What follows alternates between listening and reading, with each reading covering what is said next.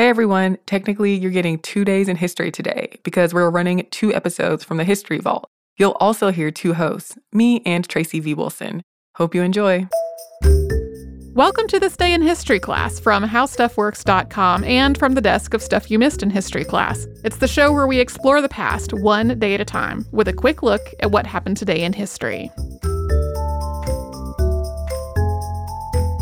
Hello and welcome to the podcast. I'm Tracy V. Wilson and it's November 21st. The Mayflower Compact was signed on this day in 1620 under the Gregorian calendar. In the old-style Julian calendar, it's marked as November 11th. Parts of the world had already adopted the Gregorian calendar by 1620, but England had not, and that's why you'll sometimes see 2 different dates used in discussions of the Mayflower and the Plymouth colony. As its name suggests, the Mayflower Compact was signed by people who had come to North America aboard the Mayflower in 1620. They had a contract with the Virginia Company of London that authorized them to colonize a particular piece of land. But they wound up off course, far north of their original course, on Cape Cod, Massachusetts, and this was territory where the Virginia Company of London didn't have any jurisdiction. This put them in a predicament. They weren't where they were supposed to be. They had no outside authority giving them the right to be there, and it was unclear who was in charge of them. There were some arguments among the passengers about whether their contract was still valid and whose jurisdiction they were under, if any. And this is aside from the fact that there were already indigenous people living there. The people aboard the Mayflower are often described as pilgrims, and there were 41 pilgrims out of the 102 passengers aboard. The pilgrims were trying to get away from the religious authority of the Church of England so that they could worship freely. But the rest of the passengers were from a variety of other walks of life. So with all this together in mind, these people needed some kind of framework for a functioning community.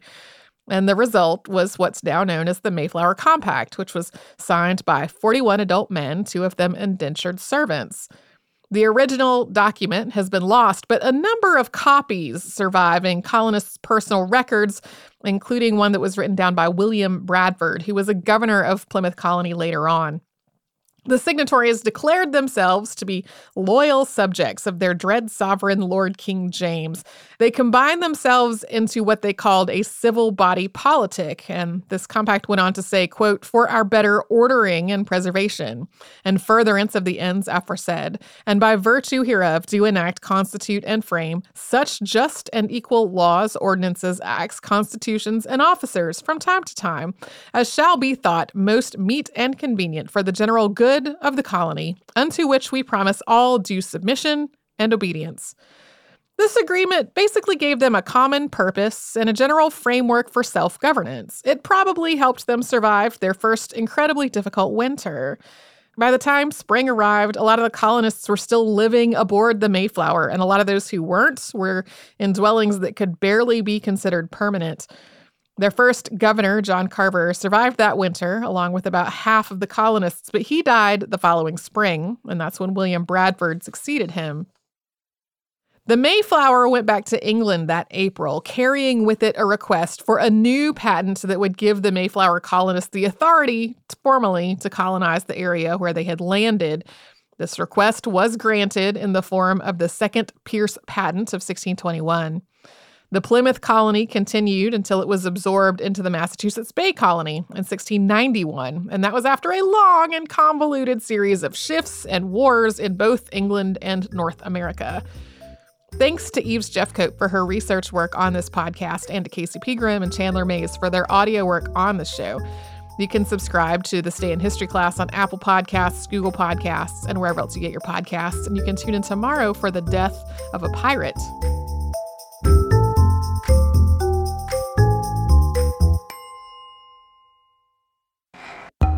Hi again, everyone. It's Eves, and welcome to This Day in History class, a show where history waits for no one.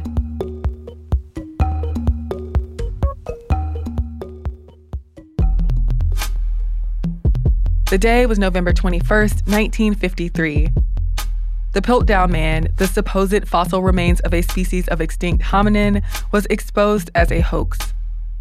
Charles Dawson was an amateur antiquarian who lived in Lewes, Sussex. He claimed that in 1908, he began to find fossilized remains in a gravel formation at Piltdown Common. Major evidence of early humans in the British Isles had not yet been uncovered, so his discoveries were potentially groundbreaking.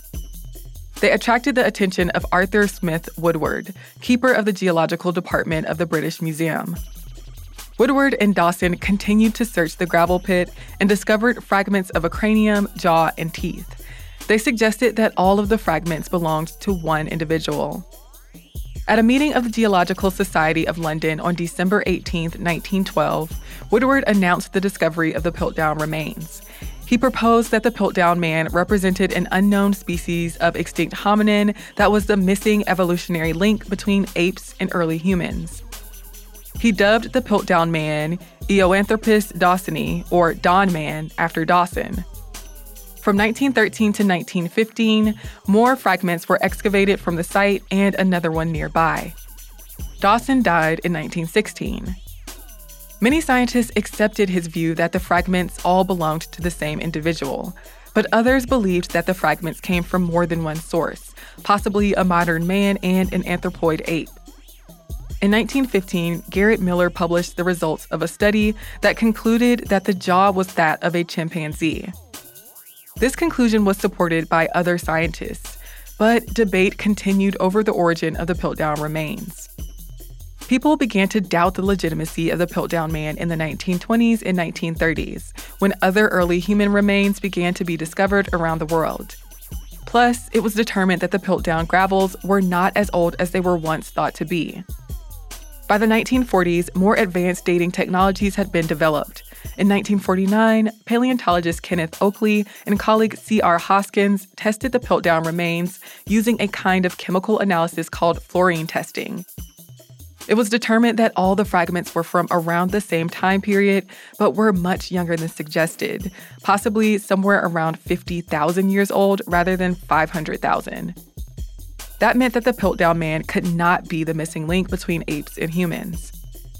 In 1953, after an improved method of fluorine analysis had developed, Oakley, physical anthropology professor Joseph Weiner, and Oxford anthropologist Wilfred LaGrosse Clark determined that the jaw and teeth were not the same age as the skull.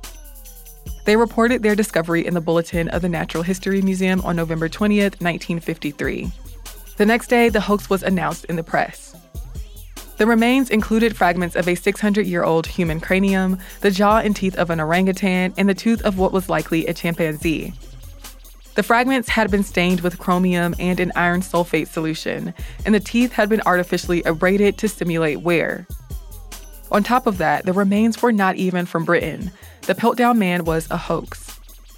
A number of people have been pegged as the perpetrator of the hoax, including Dawson and a museum volunteer turned keeper of zoology at the museum named Martin A.C. Hinton. In 2016, researchers published an article that concluded new evidence suggested Dawson was responsible for the hoax, though he may not have acted alone. They said his, quote, hunger for acclaim may have driven him to risk his reputation and misdirect the course of anthropology for decades. I'm Eve Jeffcoat, and hopefully you know a little more about history today than you did yesterday. If you know you already spend too much time on social media, spend some of that time with us at TDIHC Podcast on Facebook, Twitter, and Instagram. You can also shoot us an email at thisday@iheartmedia.com. Thanks for going on this trip through history with us. We'll see you again tomorrow with another episode.